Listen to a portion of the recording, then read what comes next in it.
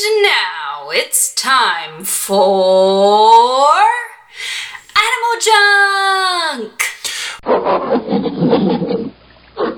Hi, welcome to Animal Junk, the podcast where my sister Hannah tells me about animals' genitals.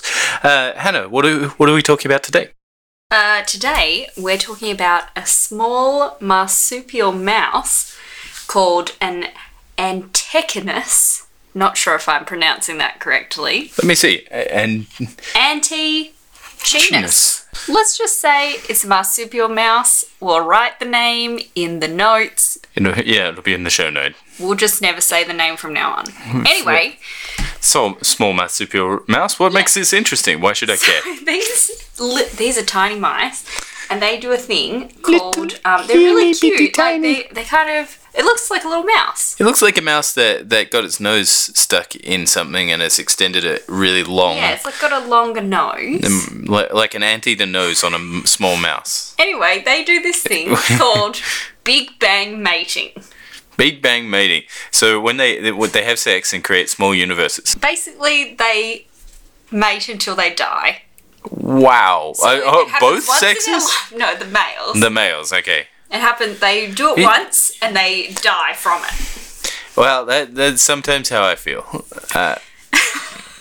So, they basically reach maturity, sexual maturity, and then they find a female and they mate for a 2 to 3 week period until they've mated so much that their body literally disintegrates. It's like the rodent version of a spider. Except I feel like the female spider just eats the man. So but with this, he just does it so much that he dies. He doesn't have an off switch, basically. Yeah.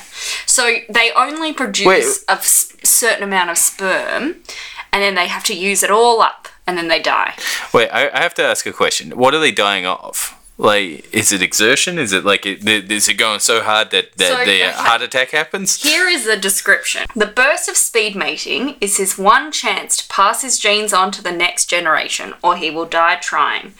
He exhausts himself so thoroughly that his body starts to fall apart. His blood courses with testosterone and stress hormones. His fur falls off. He bleeds internally. His immune system fails to fight off incoming infections, and he becomes riddled with gangrene. Wait, he becomes. But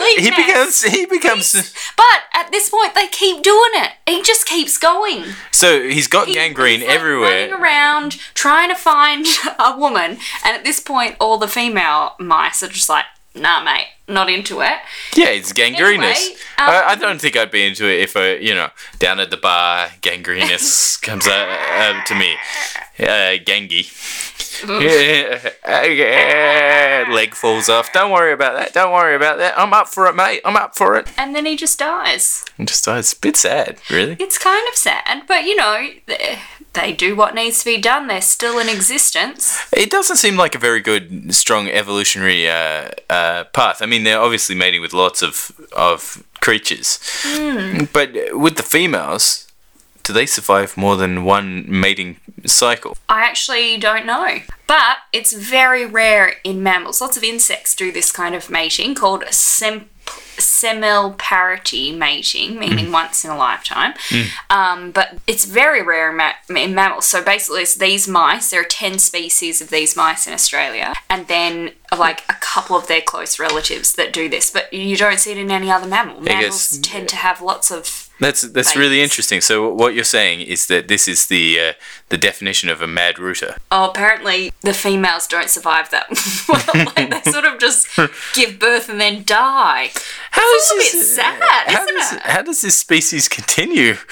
They just mate and then birth and then dead and then they do it all over again. They are like an insect mammal. Yeah, insect mammals. What is their purpose?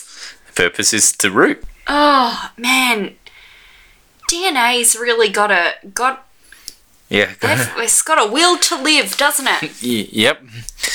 Man. Thanks, Hannah. That was depressing. Formatively depressing. We'll put a picture on the Instagram. Yeah, they're really cute. Yeah, and again, look at the show notes if you. I will put a link to the author of the text that I read out. You can find Hannah. Where can we find you, Hannah? At Poppy Pasco.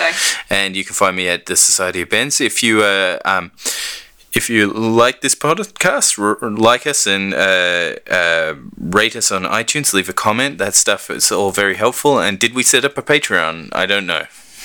Neither do I. If we did, we may or may not have one. If we did, you can pay us money to continue to do this. Give us $1. Give us 10. Support some content about penises And vaginas. and Although nipples and gangrenous legs. Gangy.